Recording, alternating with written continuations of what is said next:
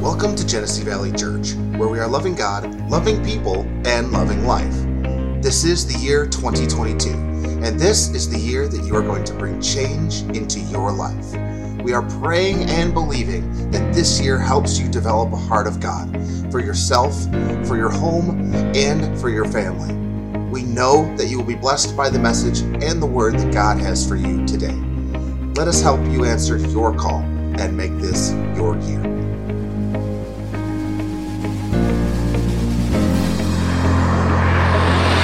This is a year that I pursue God passionately. This is the year that my marriage gets on fire. This is the year that my home finds harmony. This is the year that I experience financial stability. This is the year that I fulfill the plan of God for my life. Maybe this is the year that I'm going to answer the call.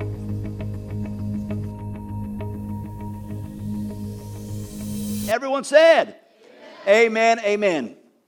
Well, today we're starting a new series, and it's simply called or entitled Heart for the House. Heart for the House. And so, with the direction that God began to stir in my heart, it started out a certain way as I began to prepare for this first message. And as I continued to get into my message, it kind of took a turn.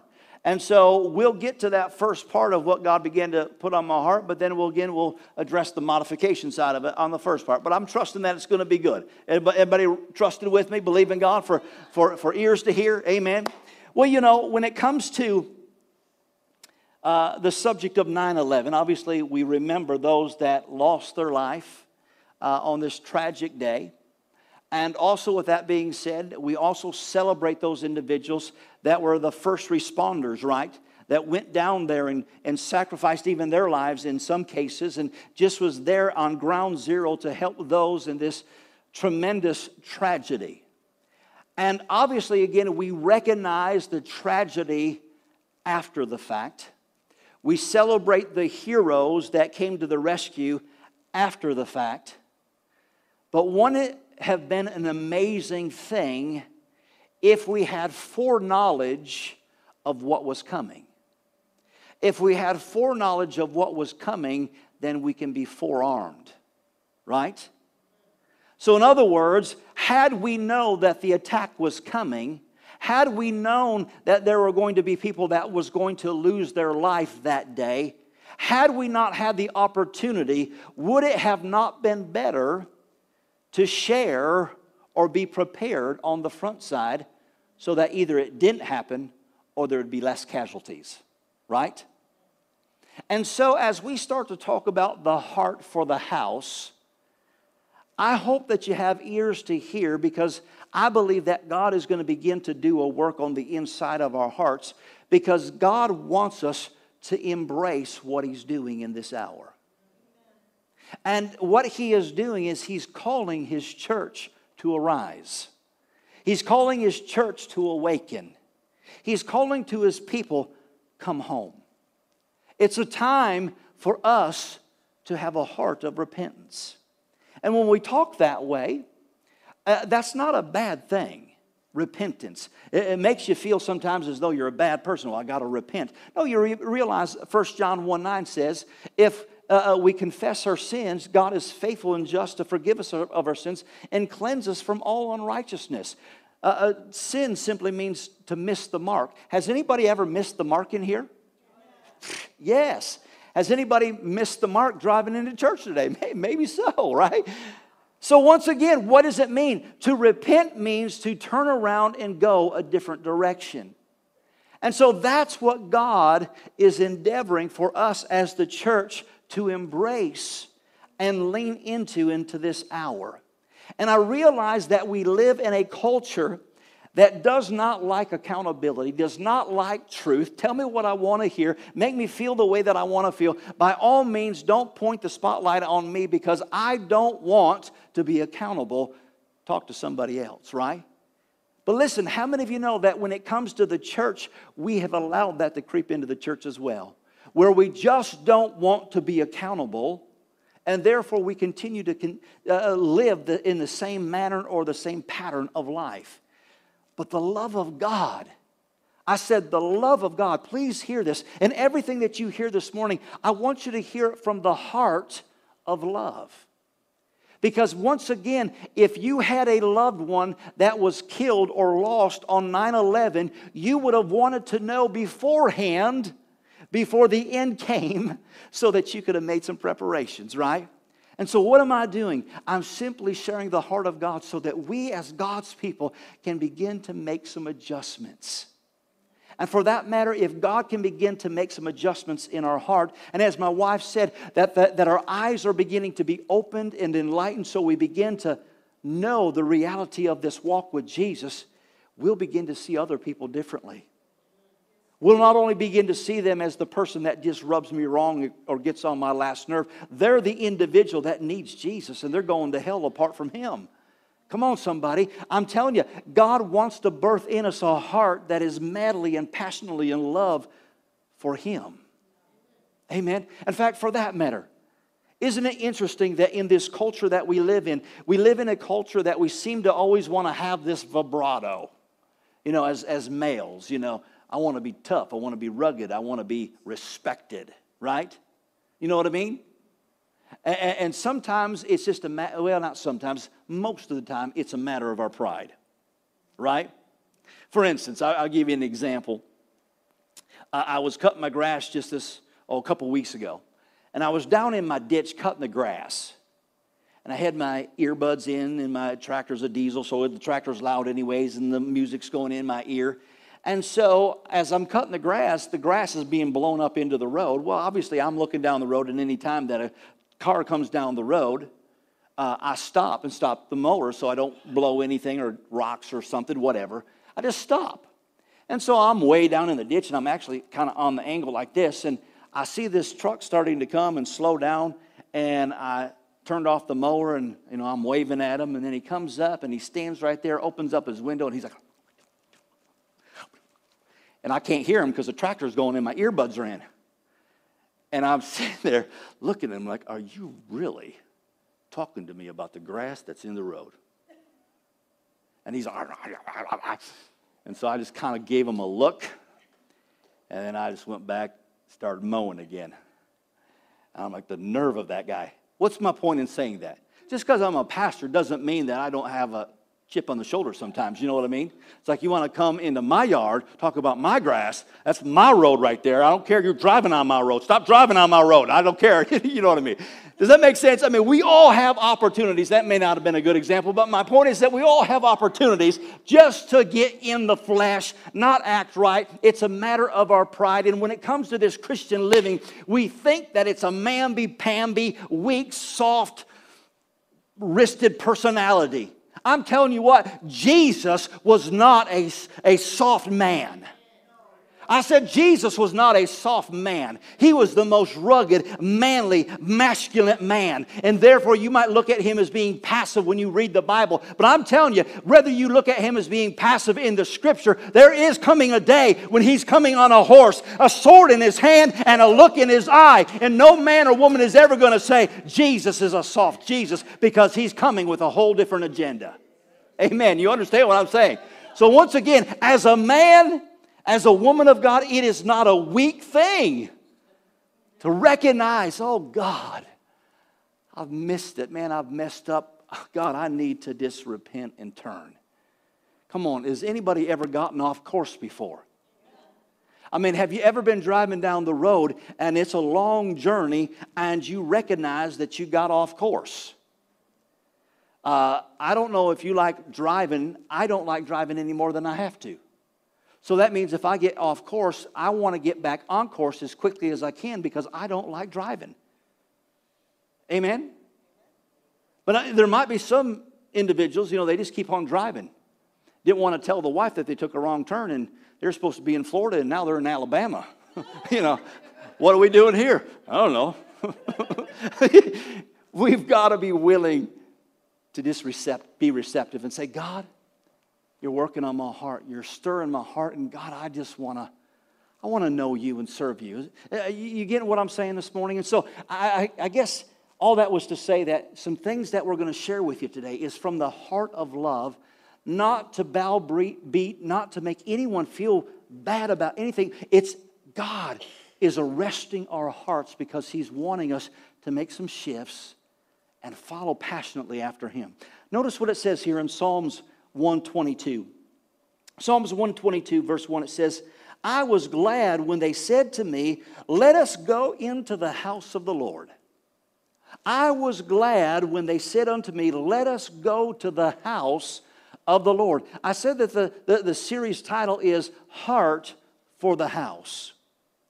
And so this scripture right here, the writer says, when it came to going to church, when it came to going to the house of the Lord, he says, it made me glad.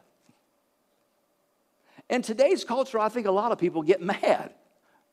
The husband dragging the family to church, the wife nagging the husband, the pastor telling you ought to be in church. Man, I'm tired. I don't want to go to church today.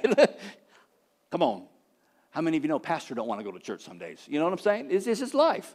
But he says, I was glad when they said, let us go into the house of the Lord. So in other words, there ought to be a heart of gladness. When we come to church, when we come to the house of the Lord, is it just religious service? Is it just out of tradition? Or is there something there that I'm coming to receive? Am I coming to have an appointment with God? Amen. I'm coming to have an appointment and an encounter with the King of Kings and the Lord of Lords. And when I leave, I'm going to leave better than when I came. And just maybe, if I'm lucky enough, I get the opportunity to serve and get to help change somebody else's life because I get to serve. Oh, come on, I get to minister to some little children, and they come from a home that they've never known who Jesus is, and they just come into the church, and I get to introduce these little kids to Jesus. Come on, how many of you know that can make you glad coming into the house of the Lord? Changing eternity because of what God has done. We come and we have an expectation of being with the family of God. We come with an expectation to worship God. We come with an expectation to have an encounter with Jesus. And more importantly, we get to grow in the Word of God that introduces us or begins to identify who Jesus is. There was a time in church culture, and it's probably several generations now that it has passed, but there was a time. Some of you will probably remember this. Some of you might I never went to church during that era. But there was a time when it came to church, we had church clothes. You know what I mean? I mean, we had the closet where it was the suit. You put the suit on and the tie. You got all gussied up, or maybe just the button-up shirt and a tie, or whatever the case is. I remember when I was a kid, we had church clothes. And these things I hated. I mean, I hated these with a passion because Dad always took me to Kenny's shoe store. You know where Kenny's shoe store over there in Beecher? Anybody remember that? Took me over to Kenny's shoe stores, and I said, Dad, I want those pair of shoes. And he says, no, you're getting these kind of shoes. I don't like those kind of shoes, but those are your church shoes. You know what I mean? You had church shoes, you had church clothes, right? Now, we have a culture today that's a little bit more relaxed and a little bit more easygoing, and that's perfectly fine. Again, I realize we're connecting with all kinds of people. I remember talking with individuals, and they, guys, and they're like, I ain't wearing no monkey suit. I ain't wearing that monkey suit, man. I'm a T-shirt kind of guy. And that's okay. You realize God looks at the heart. But my point is this, is that there was a time when coming to church, there was something about it that I prepared for going. In other words, I got ready. I put something on. There was something different about this day in my appearance because there was more of an intentionality when I came to church. Now, once again, you understand that the outward clothes don't do anything about the inward heart. I mean, you can still have a bad heart and still look good on the outside. But my point is, again, there was some intentionality with going to church. Does that make sense? Once again, we would prepare for church, and there was a time as well when it came to church, there was not such a clock consciousness, if you will, right? I mean, nowadays, we're kind of orchestrated and segmented, and I don't think there's anything wrong with that, because I believe that we got to be intentional for individuals that maybe are new to church. You don't want to wear them out or think, dear God, I got to spend my whole afternoon at church if I go to church. People are busy, you respect their time and all those kind of things. But there was a time where we were not so conscious of the clock. In fact, there was a time where they had what was called Sunday school. Anybody ever go to Sunday school? Sunday school was what you did before church started. You would come an hour early and you would go to Sunday school, and that's where a lot of the kids began to learn a lot of their Bible stories. Today's culture, hear me in the right way, today's culture is biblically illiterate. They don't know the Word of God. You talk about, Moses. Who's Moses? You don't know who Moses is?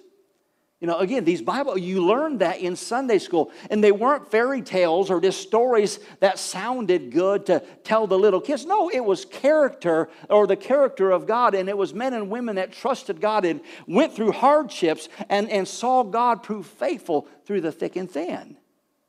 But once again, there was a priority, if you will. People had a heart for the house. You recall that when it comes to God, God said in His commandments, you could even say the law, it was Old Testament or Old Covenant, but the 10 Commandments still are applicable to today. And if you recall, He said, remember the Sabbath and keep it holy. Or in other words, set time aside. This is my day. I want you to worship and honor me on this day.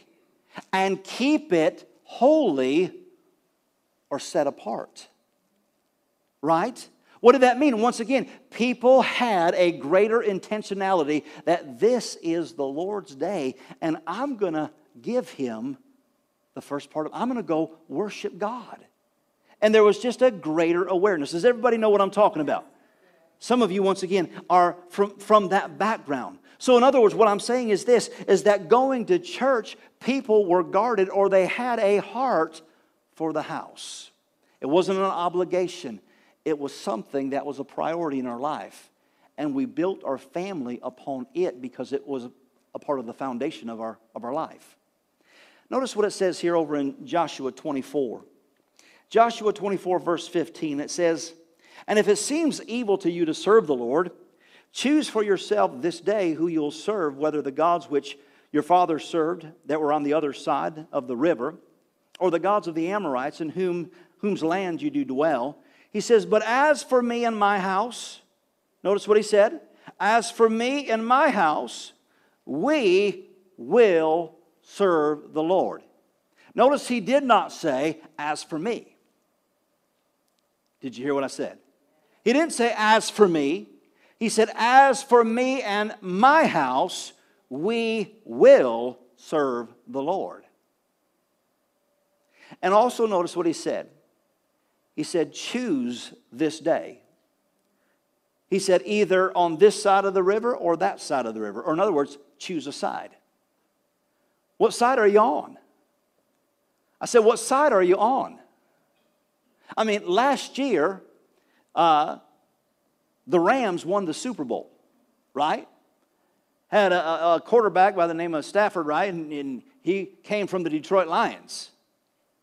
But now they offered you a contract, and they said, now you could go play for the Detroit Lions if you like, or you can go over there and play for the Rams. Which do you want to choose? Choose this day who you want to go play for. Who's going to go sign up with Detroit Lions right now? Maybe some of you, right? I mean, Lord knows you wouldn't go to Ohio State. You wouldn't go. I don't even think Arkansas. I don't know about that one. I got to pick out what I can. But are you getting what I'm saying? He said, choose. Choose this day what side you're on. Are you on the winning side or are you on the defeated side? And he says, as for me and my house, we will serve the Lord. So if he says that me and my house will serve the Lord, doesn't it stand to reason that my house is a reflection of what the house of God should look like? And on the reverse, shouldn't the house of God be a reflection of what my house looks like? They ought to be a mirrored image, right? Why? Because it's in the house of God that I begin to be equipped, that I begin to grow, that I begin to find the plan and the purpose of God for my life, and where I begin to build the kingdom of God and change eternity. Well, isn't that what my household is all about? Is to help equip and train my kids and to help them know their purpose and plan for God and to help them know that, man, God made them for such a time as this to change eternity, right? Amen. So once again, to have a heart for the house, our home should be a reflection of what the house of God looks like. But as I said, isn't it interesting how so many things have crept into the church? I said so many things have crept into the church that is tainted and tarnished really what God's heart and God's intent was for the local church, to the point where it's something that's just optional for our lives. But God said, this is something that I want to meet you. I want to do life with you. And I want to impact your family. God's wanting us to begin to have a heart for the house. I remember when I was a little boy, I was probably about the age of maybe 6 or 7. My grandparents were going to a church. And when they were at this church, again, my background is from a Pentecostal background. Some of you might figure that out by now. But they invited us to come over to this little church. It's called Victory Tabernacle. And when we got there, I remember sitting toward the back of the church, and there was one of those preachers that he was just a fireball, and he spit and preached and sweated, had a little hanky always wiping, his head as he was preaching and screaming. And then, the worship would break out. And then there was this little old lady that, without fail, she'd always jump out in the middle of the aisle and start dancing around like a chicken. And I'm thinking, dear God, that is the weirdest thing I've ever seen. I mean, this woman just dances around like a chicken.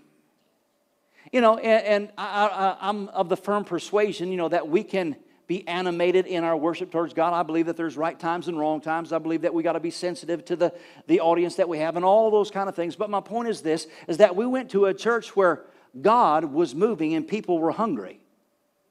And you could say, there was that goofy little lady that danced around like a chicken. But I remember we invited my other grandparents that were unsaved at the time. And that little lady that danced around like a chicken was still there. But I remember Grandma and Grandpa came and they gave their heart to Jesus.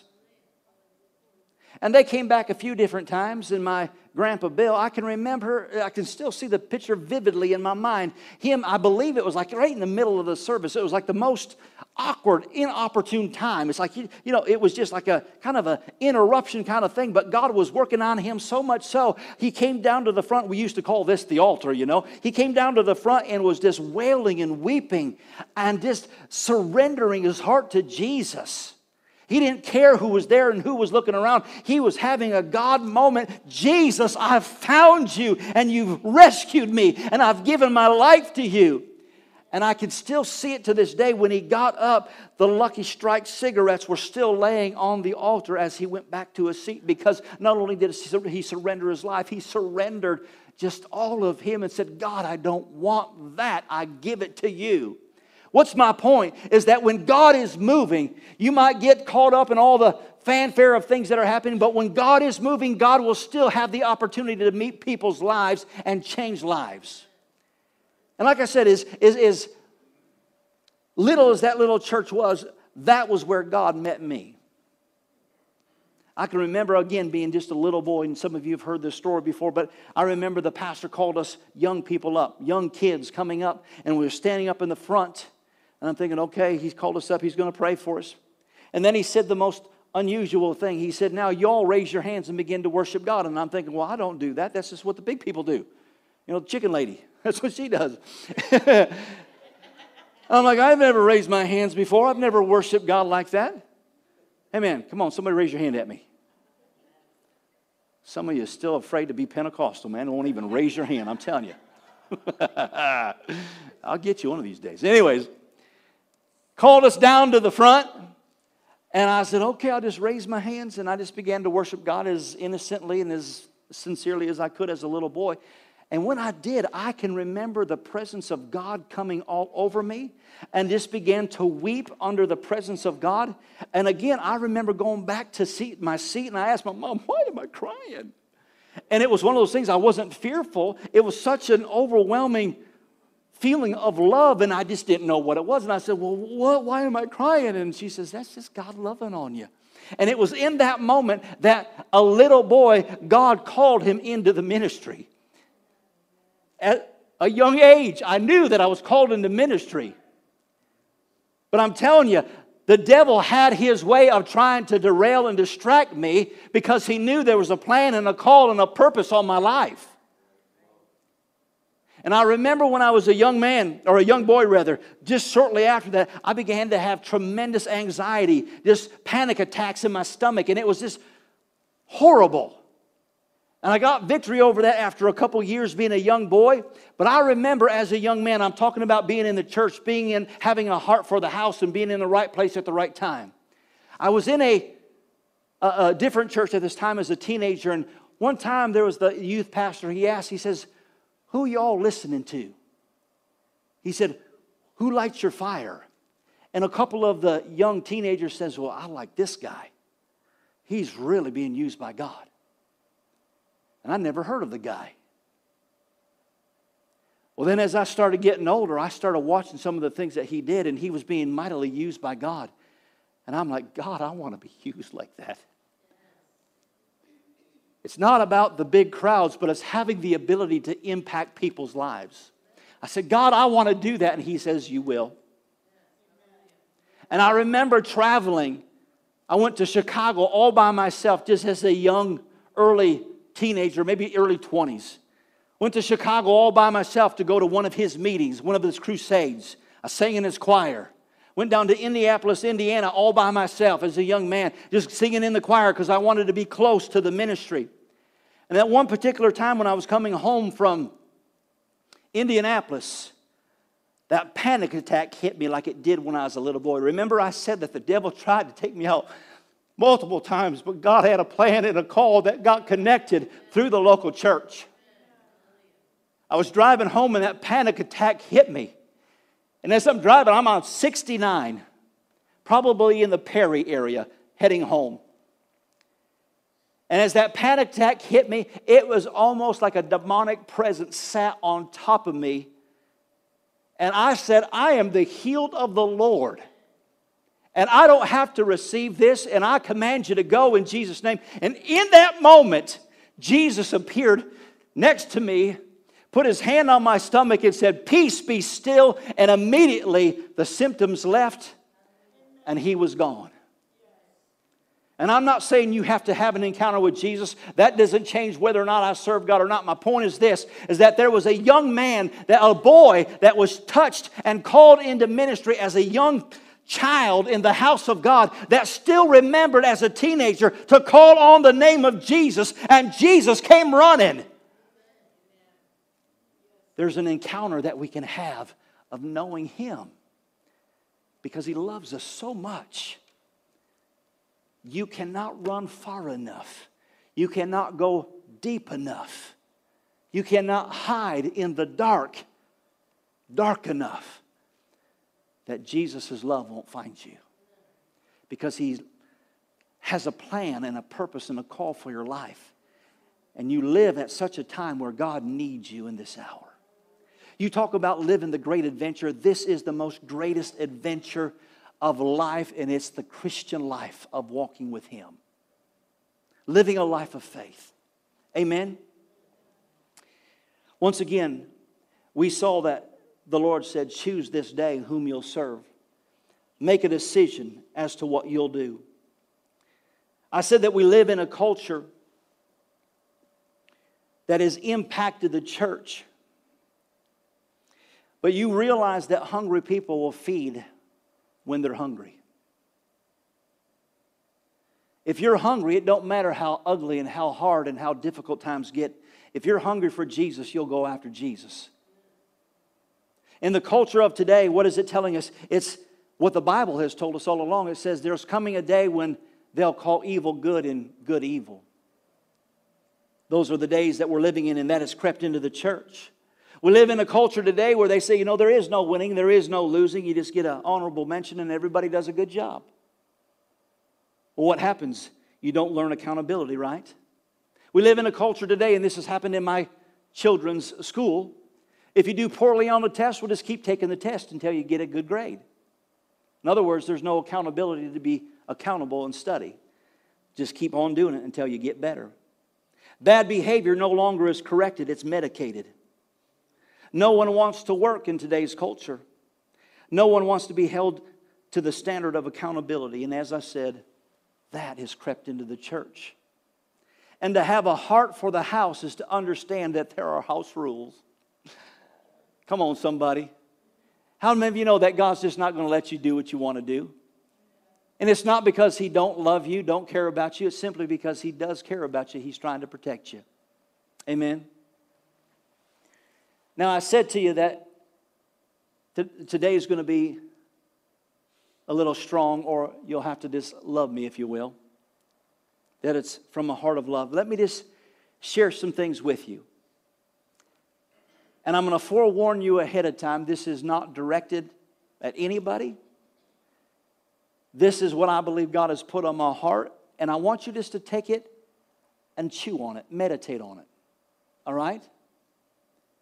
Because God's looking for us to come up higher. And what's at stake is the next generation. Right?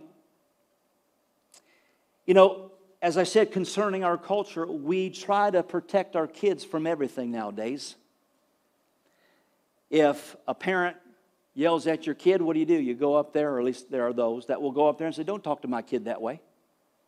How dare you correct my child, right? If they don't do well in the sport, well, listen, it's the coach's fault, right? I mean, again, we try to guard and protect our children because we don't want to put them in a place of hardship. We've made it so easy for them that they don't know how to have a stiff upper lip. They don't know how to have a strong backbone. They don't know how to have a work ethic. And it all comes back to the house of God, that God says, raise up your children in the ways that they'll go. And when they get older, they'll not depart from them. And I said all that concerning the culture of what we live today, how it's crept into the church. And please hear me, I'm getting ready to say what I'm going to say. And that is that we try to protect them from everything that is out there under the sun, but we let our culture provoke us and manipulate us to say, you know what? And I'm almost just tempted not to say it because I'm afraid to say it.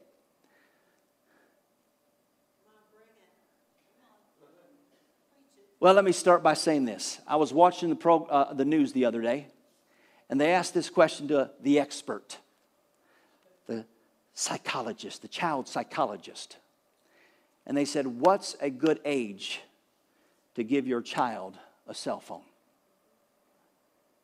Well, 8's a good age. 8's a good starting age, depending on their maturity. There is no child that is mature enough to handle the power of a cell phone. Now again, I know this comes right on your front door, and that's not what the intention is. And I'm not telling you what you should or should not do, but I'm saying this, is that there are things that your children are exposed to, and what we end up doing is we say, here you go. Right? And I've had people pressure me. Friends that have said, do your kids have cell phones? And I'm like, no. Well, why not? Because. And I'm telling you what, my kids don't understand my philosophy, and they will not until they're adults. As much as I try to explain to them, they will not and don't want to understand my heart and expressing that to them. And I've had friends tell me, well, you know your kids are going to be the outcast. You know kids are going to make fun of them. You know your kid's going to be the only one that won't have a cell phone. Well, that's fine. I don't care. They're not your kids. Now, why do I say what I do? Please hear me. For you boys, or boys, you men, in the 3rd grade, back in the day when they used to have the Sears catalog, Remember? We had a little intermission time in our classroom, and us kids would go in the back. And in the back was where the Sears catalog was. And both boys and girls would start flipping through the pages of the Sears catalog. Men, where do you think we went to in the Sears catalog? Where? The lingerie, the bras, the underwear. In third grade. Why? Because there was something that's pulling on you in third grade. And it was just a book. What do you think the cell phones have? Access to every bit of filth that is out there. Well, not my kid. Well, I bet my parents, and I'm going to share with you in just a couple minutes some things that my parents never knew before.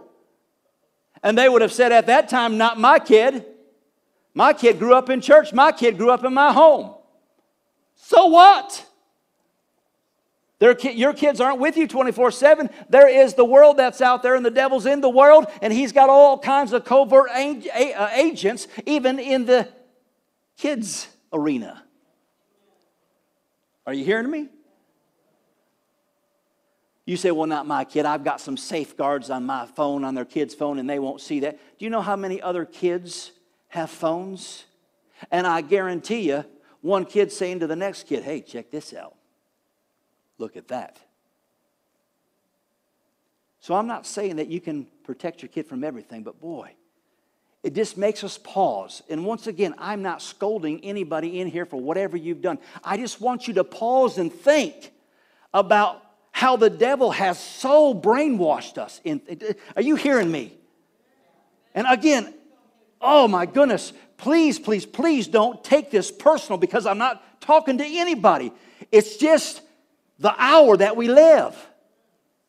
I grew up in an era that you did not have cell phones. You did not have computers. You had a phone hanging on the wall that you had a party line. And bless God, you didn't use the phone because it was long distance. Are you hearing me? I mean, I got in trouble using the phone. Who are you talking to? How many minutes did you talk? Say what you got to say and get off the phone. Why? Because it costs you 5 seconds a second, or 5 seconds, 5 cents a minute. And that phone call cost me $2. And here we go, we give our kids $200 or whatever, you know what they are, hundreds of dollars. Here you go. Have access to all kinds of junk. Now, I said to you as a kid, I grew up in a Christian home, but you get hanging around the wrong people. Even people in church aren't good influences for you sometimes. You know what I'm saying? I remember being in 5th grade, and Mom and Dad let me go over to a friend's sleepover, birthday party. Well, they didn't know the family. 5th grade. It was my first exposure to alcohol. No, they didn't ever know that. Well, obviously, I'm not going to go tell them, hey, Dad, I had my first beer today. Praise the Lord. Right? But you get what I'm saying. And my parents hate this when I talk like this, because they're like, oh, dear God. And they take it personal for some reason. Just love on them after service, okay? Let them know it's not their fault, because they are like, dear God, everybody in the church is looking at me like what kind of parent I was. Listen, just love on them, okay? I understand. So anyways, that was my first exposure to alcohol. 5th and 6th grade was when I started chewing tobacco. And chewed tobacco for a long time. 5th and 6th grade was when I started smoking cigars. Because back then you could go to the store and say, my dad wants me to get a pack of cigars for him. Swisher Sweets, please. Swisher Sweets with the wood tips. Right? My wife is saying, you really didn't have to share that in front of our kids. What am I saying to you? Here's what I'm saying, is there's all kinds of pitfalls that we, the people of God, the house of God, have to stand at attention And be aware that the devil has no respect for you, hates your kids, and just as soon would kill them before they can live out their days and serve and fulfill the plan of God for their life. Are you here this morning? I said God is wanting us to step up, to awaken. I'll save the next story for next time. I don't have enough time, and I'm getting close to the end of my time. Let me finish up with this. You all right? Hope you still love me. Because man, sometimes it's hard to preach strong messages, and it's not because you want to beat anybody up. But isn't it in the house at your home? Isn't that where you bring correction if needed? God loves us so much. Man, I've said things in church sometimes that scared me. I think, dear God, everybody's going to leave the church because of what I just said. Let me finish up with this last scripture. This is what God gave me to begin with, and we'll pick back up next week with this. Talking about a heart for the house. 1 John chapter 3, starting in verse 11. This is from the Christian Standard Bible. It says, "For this is the message that you've heard from the beginning, that we should love one another. Unlike Cain, who was of the evil one, who murdered his brother. And why did he murder him? Because his deeds were evil, and his brother was righteous. Do not be surprised, brothers and sisters, if the world hates you. We know that we have passed from death to life because we love our brothers and our sisters. The one who does not love remains in death. Everyone who hates his brother or his sister is a murderer. And you know that no murderer has eternal life residing in him." This scripture was written to believers. It was written to the church. He said, the first thing that you have to do is love your brothers and your sisters in the house of God. And he says, if you'll love your brothers and your sisters, if you'll have a heart for the house, he said, the world's going to hate you. He said, the world's going to hate you for how you love God, how you love people. God's bringing us back to a place. He's calling us to a place of repentance, of turning from all the distractions and the busyness of the world and saying, God, it's a time to have a heart for the house where we love our brothers and our sisters. And that is the expression and the heart of God. We've got work to do, don't we? Will you stand with me?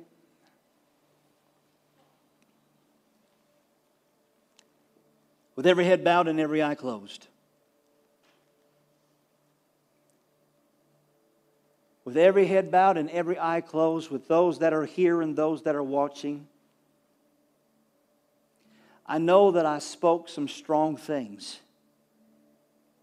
And if you can only understand how difficult it was for me to deliver, but in it, could you hear the heart of God saying, I love you?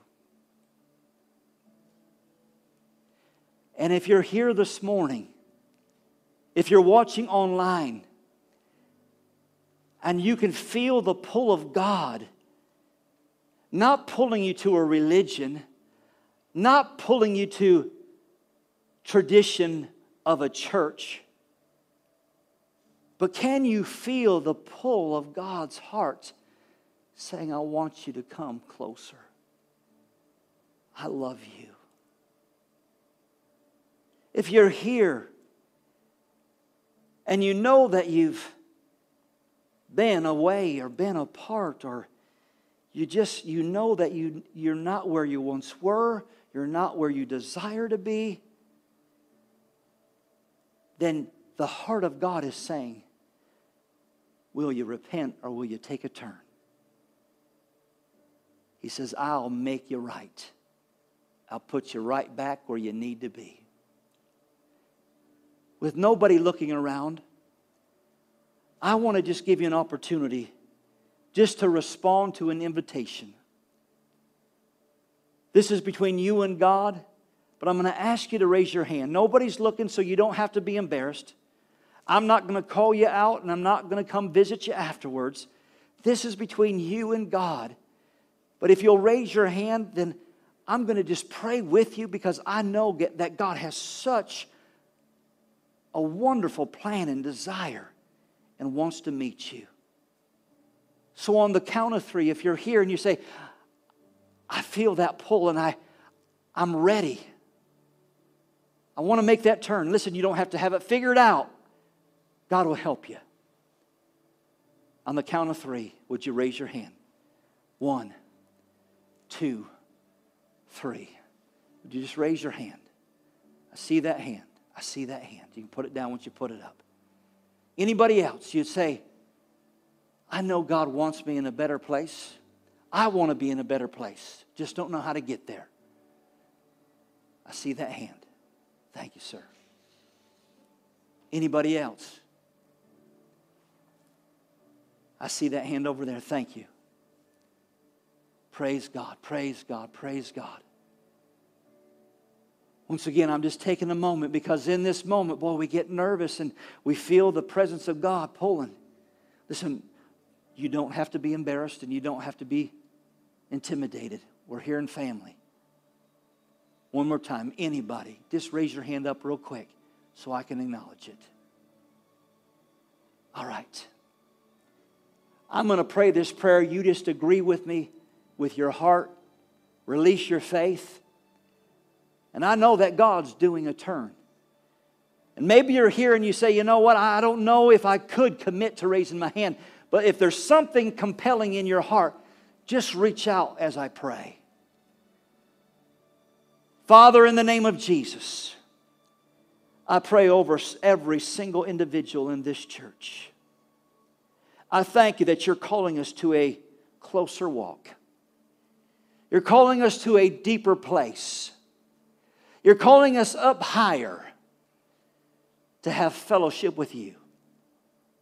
God, this place is not one where you beat us up, where you condemn us, where you make us feel bad about ourselves. No, this is where you dust us off, where you raise us up, where, God, you make us feel strong, healthy, and whole, where you restore our joy, where you give us our victory back, where, God, we have hope for life. God, we submit and surrender our hearts, and we say, God, we turn back to you. In Jesus' wonderful name. And everyone said, Amen.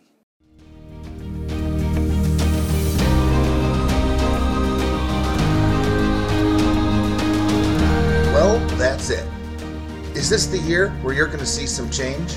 Is this the year where you'll see restoration in your family?